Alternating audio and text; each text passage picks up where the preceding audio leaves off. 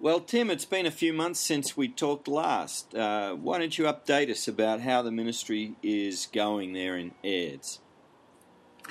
Well, Steve, I think I want to say that it's been very encouraging to see how spiritually receptive people are and how our team members have risen to the challenges and opportunities in front of them of continually and intentionally meeting new people, engaging with them about spiritual matters, sharing the gospel of Jesus Christ, seeing people respond to the gospel, and begin discipleship in small groups.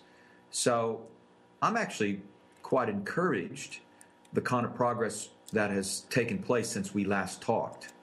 Tim, why don't you give us a story or an example to make that concrete? What does the progress look like? Well, one of the things I think where the learning curve has been really sharp is in the way that we meet new people. As you know, we started knocking on doors some months ago in a style that we called Adopt-A-Block, where we would go knock on doors in a neighborhood, get to know people, introduce ourselves, and we found it was fairly easy to begin sharing our own stories of knowing God personally with people that we met, and many times first time we met them. After doing that for maybe 2 months or so, one of my team members, an older gentleman, nearly 70 years of age, said, "Tim, it's too slow. If we want to win this whole community for Jesus, and this is the pace, it's going to be too slow." And I was really listening because I realized that this is very time-consuming to go back once a week or once a fortnight to the same people. So Ted suggested that we actually devise a simple little questionnaire to help us ascertain the people who are most spiritually receptive. So I said, "Ted, well, show me what you got in mind." So he came back a couple days later, put together a questionnaire. We sort of fine-tuned it, and then we started to pilot this new method. And since then, things have really moved forward very rapidly. The learning curve has continued to be very sharp, and I think we've got a very simple but very effective method now for finding spiritually receptive people, covering a lot more streets and neighborhoods as a result, and finding ourselves sharing our story and his story, sharing the gospel with many more people coming to know Jesus, and more groups started. So give us an example of how that's worked out in an encounter with someone in the community. Okay.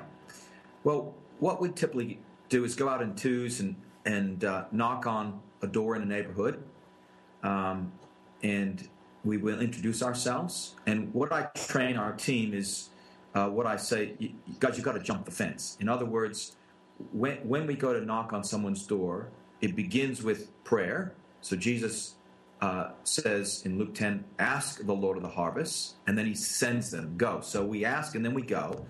And then as we get to someone's home, we want to intentionally jump the fence. That is, we stop thinking about ourselves, what we're going to say, what they're going to think, what happens if they slam the door, and we start thinking about them. And I sort of, this hit me one day when I was reading Acts 17, where Paul, when he went to Athens, it says, as he walked around, he observed carefully their objects of worship. And so we simply make a conscious effort to observe this person's home, their garden, their lawn, their path, their veranda, their windows, the smells, the sights, the sounds, the pets, the jewelry. And so when we introduce ourselves, we fairly quickly typically find ourselves saying something about them, which communicates that we're not just interested in getting out our agenda, but we're actually interested in them. And that may sound very minor, but we actually see that helps people relax and drop defenses when they realize and they begin to feel, hey, this person might really be interested in me. So that's significant. And then we introduce ourselves. We tell them up front what we're on about. We're interested in the community, in the neighborhood. We're knocking on doors. We're starting small groups in the neighborhood. And we've got a few questions we'd like to ask them about spiritual things because we're really interested in the spiritual health of this community. So I say, can I ask you 5 questions? And I've yet to have someone say no. We have about less than 5% of people who say not interested right away before we've really said anything. But that's very, very few people, less than 5%. So then we ask 5 questions. And our fifth question is our key question, which is simply this. If you could know God personally, would you be interested? And we give them 4 options. Yes, no, unsure, or other. If you could know God personally, would you be interested? Now, we're finding a minimum of 25% of people's doors that we knock on say yes to question 5. So what we typically follow up with is something like this. Well, let me tell you how I came to know God personally. And that's just a little bridging phrase. It makes it so simple to move from an introduction and asking people 5 questions. And then when someone says yes, we know that something's going on there spiritually. God's got there before we did. And so then we just tell them how we came to know God personally briefly. And typically that becomes a dialogue because they want to tell us about themselves. And so we're getting to know this person about what they think about God, their experiences, very valuable information about them that they're offering. And when we've finished with that, we then would typically say, well, I'd like to tell you from the New Testament how you can know God personally. Is now a good time, or would it be best to come back later to make a time that's more convenient with you? And again, many people will either say, well, yeah, I got time now. Do you want to come in? Or we'll stand there on the front veranda and speak with them. Or they'll suggest, well, what about tomorrow? Or what about next week? Or, I've got to go now. And it's as simple as that. And so through that kind of simple strategy, we're sharing our story and his story, the gospel of Jesus, from the New Testament with a lot of people. Tim, give us, and we'll put the 5 questions you ask somewhere on the website with this, and link it to the podcast. But just can you think of a memorable encounter with someone where they've that sort of describes how you connect and how their response has gone? Can you give us an example of someone? Yeah, sure. One of the guys that I met a few weeks ago, I went to the house and knocked on the door. He came to the door and he came out and he basically said he wasn't really interested in this kind of stuff. And so I was tempted to say, well, hey, have a nice day. We'll see you later. But then I looked and I noticed he had a cross around his neck. And so I said, I see you wearing a cross.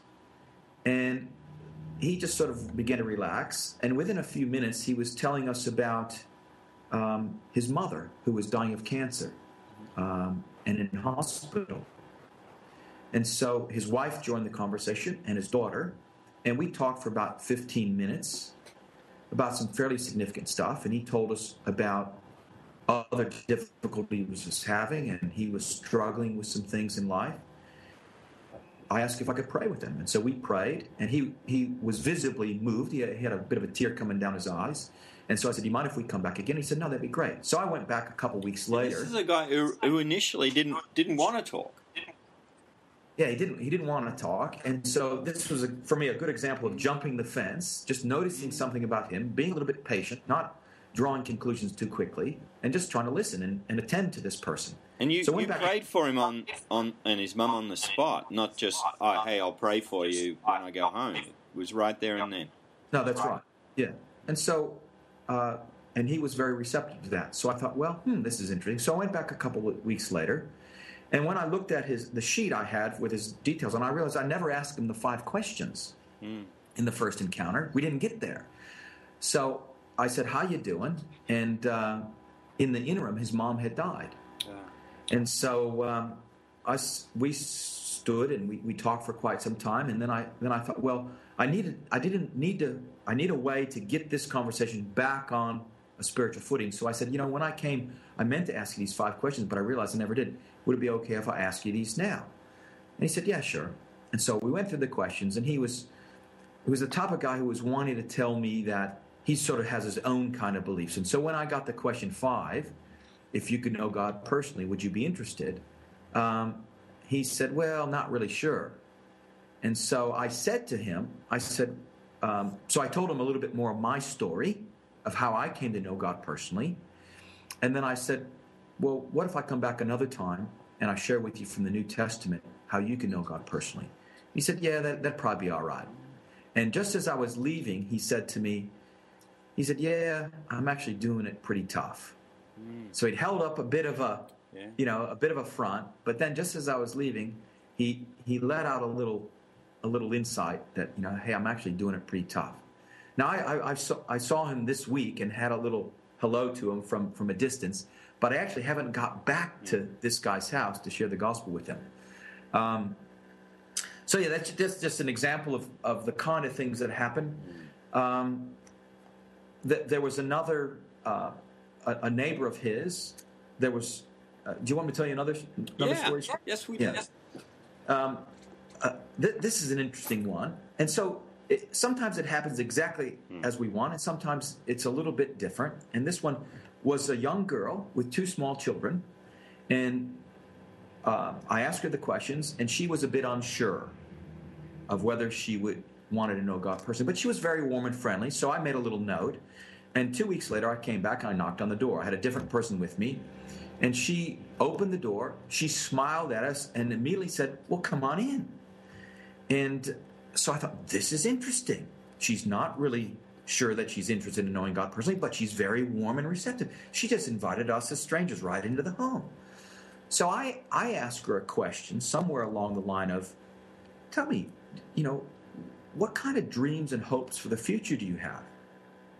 And she said, I'm not really sure about the future, but I really am afraid that because of karma, my daughters will do the things I did when I was a teenager. And I thought, that is very interesting. And so I began to talk to her. I began to share my story with her of growing up in a fairly dysfunctional family and how, because of Christ coming into my life, I've been able to start, in a sense, a whole new generation. And my kids that are now grown and they love the Lord and they're doing well because God made a difference in my life. And I said, you can start a whole new generation. So as she told more of her story, I found out that what she wasn't interested in the experiences of church that she'd had, one that was very traditional and one that was very contemporary, and both sort of freaked her out. But she was very interested in how she could have a different life and how she could have a different life for her daughters. And she began to tell me that her husband had been a Christian, but because she didn't want to go to church, he had sort of backslid. So she said, come and meet my husband. So I came in back a few days later, met her husband. We had a really good chat. He said, yeah, I'm backslid. And I said, I'd love to have the opportunity to sit down with both of you to be able to share the simple message of Jesus. Would you guys be interested? I said, I'll tell you what, I'll just leave that question with you. What we could do is I could come over a period of weeks and just share with you the gospel of Jesus Christ. It would help you, and I mentioned him by name, help you get back on track with Jesus, and it would help you, the female partner, to get the information so you could decide for yourself about following Jesus. So I said, okay, that's good. So I went back this week to see them, and they said, well, yeah, we've thought about it. We've talked about it. We do want to do that. And I said, well, what would be a good time? So as we're thinking about an appropriate time and finding it a little bit difficult because schedule's not pretty running little groups, he says, Tim, you told me there's a group running across the road at someone's house. We've sort of talked and we realized we don't know many neighbors, new people. Would it be possible if we came to the group across the street? And I thought, oh, yes, Lord, how good is that? So I said, great, I'll talk to the person who leads the group across the road. We'll come over and meet next Tuesday. We'd be more welcome you guys into that group. So yeah, that's just another story of So Tim, how many sharing with people. Roughly, how many people have you or households have you and your team visited?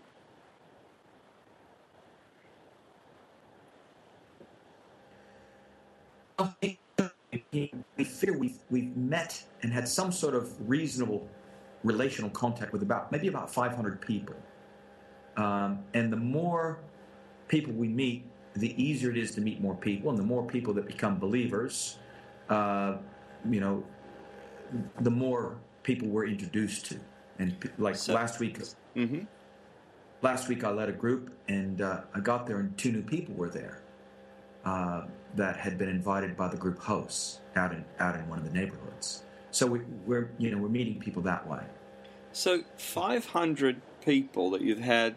So, and then there's just 95% of people that you get to talk to want to talk more and hear a bit of your story, hear a bit of how can we have a relationship with God. Is that right? Well, yeah, 95% of people are willing to answer some questions, okay. The ones we meet for.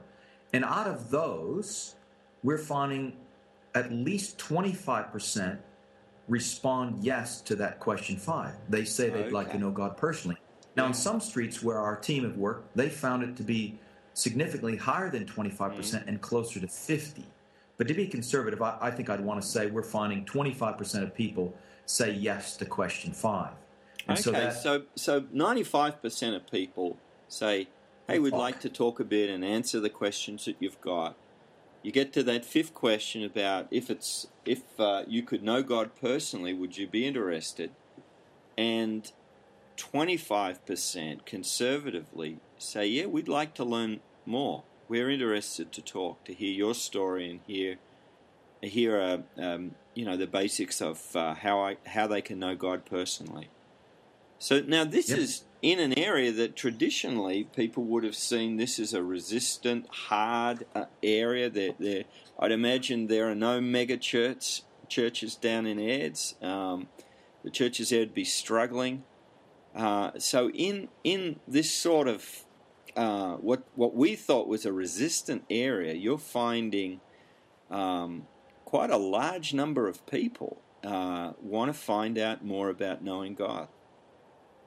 Yeah, exactly. And I think the key for us has been our approach is very relational. So we're very interested in people, getting to know them, to hear their stories, to find out where they're coming from. And also we're very upfront about what our agenda is. We want people to be able to hear the gospel of Jesus Christ, to understand it, and have a chance to respond to it. We want that for every person in the community because we believe that's what God wants. And so we tell people that up front. So and again, why up front, Tim? I mean, we often hear, well, we need to earn the right to speak. I mean, you are demonstrating Christ's love. Just the way you described the interaction with that man whose mother had passed away. But we're sort of, these days, we're sort of saying, well, that up front stuff is going to offend people, put them off. We really need to earn the right. We need to take a long time before we start inquiring about their beliefs and telling them about Jesus. So why are you so upfront? Well, for a few reasons. One is we're specifically looking for the most spiritually receptive people. We're not concerning ourselves right now with investing a lot of time in people that aren't really open. And what we found is the longer you know someone and don't tell them about Jesus, the harder it gets to bring up Jesus later in the relationship. So there was an initial fear about being so upfront about our faith and about our desire and goal to tell people about Jesus. But once we overcome that initial fear, we've seen this is so easy because God has been there before us, and we're finding so many people's hearts and lives have been prepared to hear the good news by the work of the Spirit. So in this community, there's a lot of people who really, I think, want good news. They want hope. They want to know how they can be forgiven. I had a woman last Thursday. I went to do a group at their house, and I said they've been reading through the Gospel of Mark, this little group, and I said, now, are there any questions of what you've read? And this woman says, well, I have a question. And I said, what's that? And she says, well, how do you get started with this? I mean, how do you get started with Jesus? And I thought, this is phenomenal. I've been sharing the gospel with her, and she's now anxious and really wanting to know, well, how do I get going with Jesus? And so I shared the part of my story, which explains how I actually made a start. And then she said something. She said, I get up in the morning, and it's same old, same old. Then the following day I get up, and it's same old, same old. And the following day I get up, and it's same old, same old. And she says to me, she says, there's got to be more. And so I said, well, hey, maybe today in our group, because there's a couple new people here today have come, and because of what you're asking, maybe we should just succinctly look at what is the good news of Jesus Christ and how does a person get started. So I set aside the lesson we were going to do on the resurrection, and I just went through the gospel with using the New Testament, using the share Jesus without fear model or method of evangelism, but with the group. And so we turned to a scripture, Romans 3:23. I asked someone to read that aloud, then said, now what's that say to you? So we worked through a series of scriptures explaining the problem that every person has, which is sin, and its result, the solution which God has provided, Jesus' death on the cross and resurrection, the response that's required, faith and repentance, confessing with our mouth and believing in our heart, and the result being eternal life, peace with God, forgiveness. And then I said to them, I asked them 5 questions, which I typically do when I share the gospel, and went through with the group, got a response from every person in the group. And the 5th question is, are you ready to invite Jesus Christ in your heart and life? And 3 people, including that woman, said yes, they were. And then they prayed and asked Christ to come into their life and turn away from their sins. And it was just as simple as that. And so I'm thinking, here's a lady who I met through door knocking. They were willing to host a group and invite their neighbors and friends to come to that group and other family members. And a few weeks into explaining the gospel to them, she's actually feeling impatient. She wants to know how she can get started. So I think, well, okay, I get it, God. I just need to give them an opportunity today to get started. And it was just as simple as being, turning pages and asking questions and letting God do the rest. And so now, there you go. So you and there's a group already going in the house. Are out meeting people in the community, in their homes, and you're asking these questions, you're sharing your story and then his story, the gospel. And then it's sounding like from what you've just said that some of the people who respond positively, you form a group around them that they themselves host. You don't sort of take them down to the local church or to your place. You actually meet in their home, and they invite friends and neighbours and others to come and be a part of the group. And what do you do in the group? Well, in the groups, what we've done is something very simple that many people will be familiar with. We've been using a simple evangelism tool called Christianity Explained.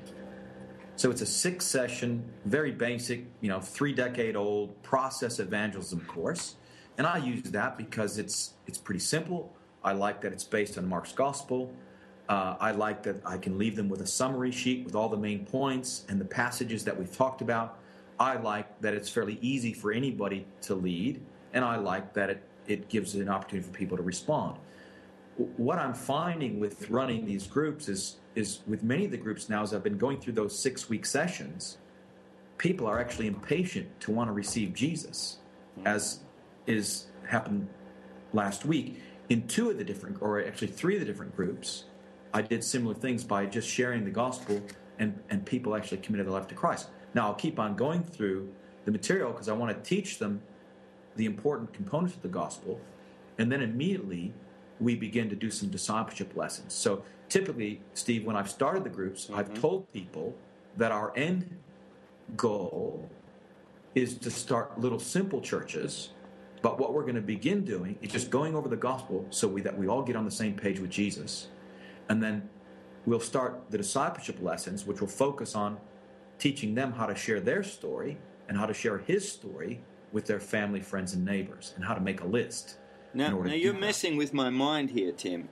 So even before people have made a formal commitment to Jesus, you're saying to them, hey, we'd like to start some simple churches here in the community. And you're enlisting their help and support. You're meeting as a group in their home. So you're recruiting people who aren't yet Christians to be on your church planting team.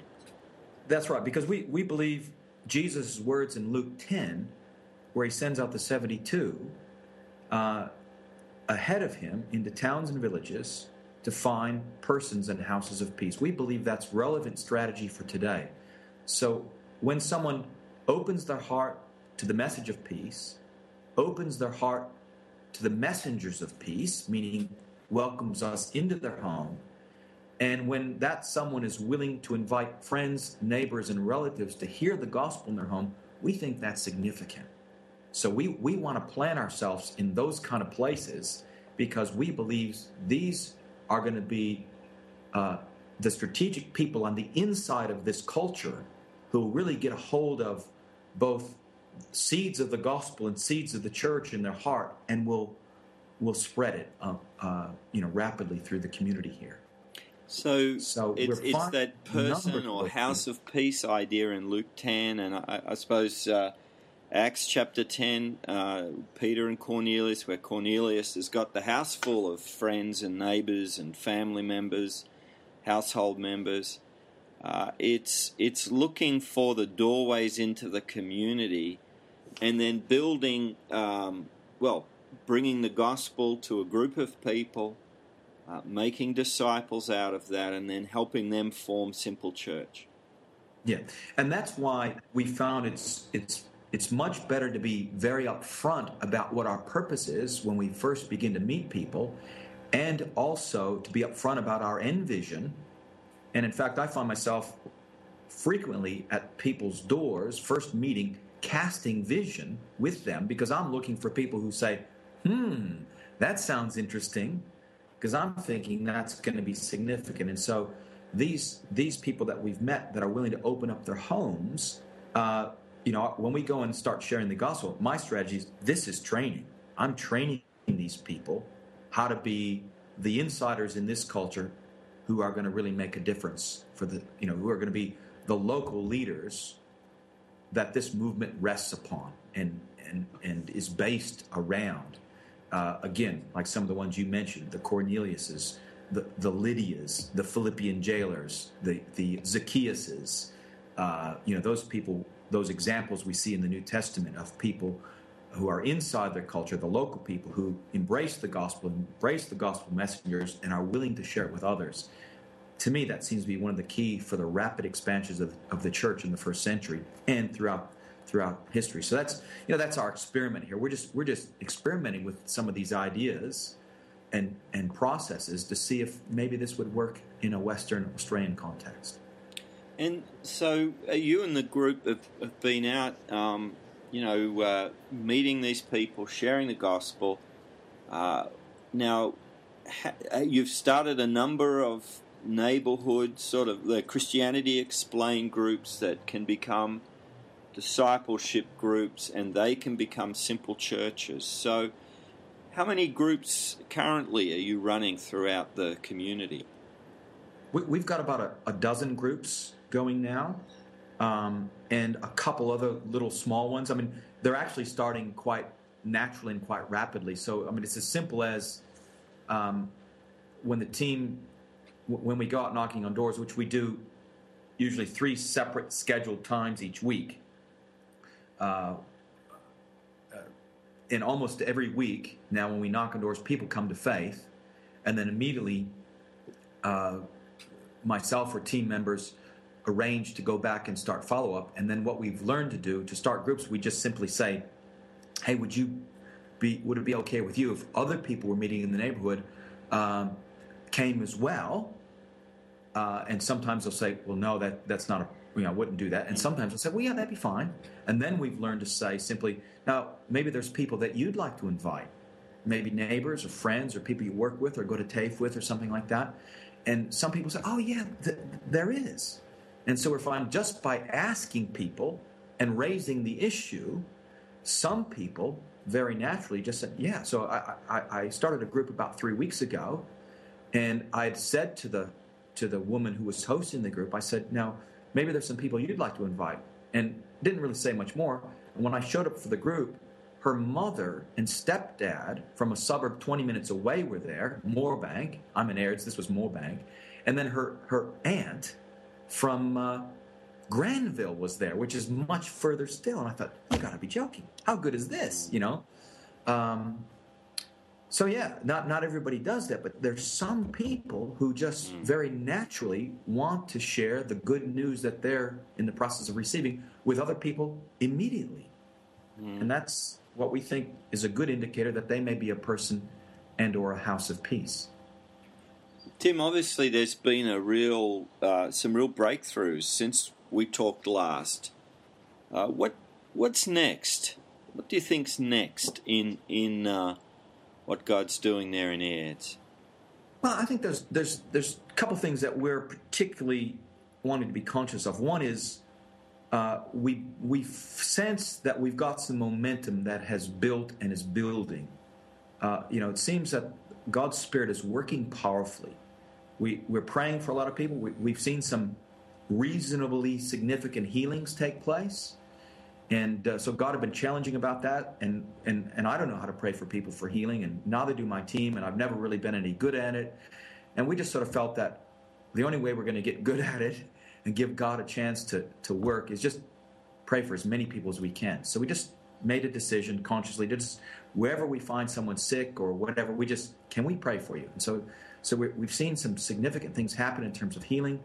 And so we feel we want to keep our foot on the accelerator, so to speak, in meeting new people and continually evangelize. Things are a little bit chaotic in terms of we're finding it difficult to follow up the receptive people that we have. But I think in some senses that's a good thing, because what that reminds us that we desperately need to pray and work wisely with God to raise up local leaders. And so that's the first thing really, is continue to press into new neighborhoods, meet new people, share the gospel with Jesus, win people, and begin discipling people and start groups. But at the same time, we realize it's absolutely critical that we identify and intentionally work to equip the first generation of local leaders who will be the people to lead the second generation of groups.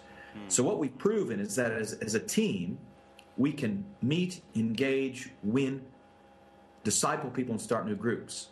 What we haven't yet proven is, can we train local people to do those same things? Now, we're seeing a few positive sprouts begin to break through the ground that, hearten us, but we still have a significant way to go until we can say, yes, we've found out and proven that we can raise up local people who can win people, disciple them, start and lead groups. So that's going to be a real focus of our next phase of work here in Airdrie. Well, Tim, that is so encouraging to hear what God is doing in Airdrie, and all the more because all of us experts would have said, well, it's a hard field. You ought to go to the outer suburbs where the young middle-class families are. They're responsive, and it's just wonderful to hear in a part of the world that's pretty disadvantaged that God is at work, and so we're excited with you, and going to look forward to, perhaps in the next couple of months, hearing how those 12 groups have gone, and so thanks very much for sharing with us today, Tim. Hey, Steve, can I say one PS? I was having a conversation with another church leader this morning, and he was just checking on some of the things I had communicated, and he highlighted to me that if our estimate of meeting 500 people is accurate, and our estimate that 50-plus people have become Christians, that means about 10% of the people that we're meeting are actually becoming believers. And he said, people typically say that Sydney is a really hard place and people aren't receptive to the gospel. But he's suggesting that this experience is proving otherwise. And I guess I just want to encourage other people that maybe Sydney isn't as hard a ground as we thought. And again, a lot of people are going to respond, well, that's Aird's, but you don't know my people or my area. And I guess what I want to encourage people is, well, no, I don't, but maybe it's worth having a shot. Getting out there and knocking on a few doors, asking a few questions, and through experience, seeking to ascertain what is the level of spiritual receptivity among my target group, my neighborhood, the patch that I'm working in. And I think we might be pleasantly surprised that God really is at work in his world, and his Spirit is moving people's hearts to be receptive to Jesus. So really your encouragement to anybody sitting there and wondering, gee, could this work in my world, is rather than just try and sort it out conceptually, it's actually get out, do what Jesus did, go meet a few hundred people, and connect with them and inquire, if you could know God personally, would you be interested? And once you've met 500 people, and then you'll be an expert on receptivity. But don't just sit in a classroom or in a conference saying, no, that doesn't work here. Go out and do something. Go out and see and believe that Jesus, through the Holy Spirit and his dynamic word, is with you. Yeah. Well, I don't know if you'll be an expert, and I surely wouldn't say that I'm an expert, but you'll know a whole lot that if you did it. And I think the other thing that's really encouraged me is, as we've done this, we've learned so quickly and gotten much, much more effective at doing these things. And the learning came as we did it, not before we did it, but as we did it, and it continues. Well, I'm going to look forward to staying in touch, Tim.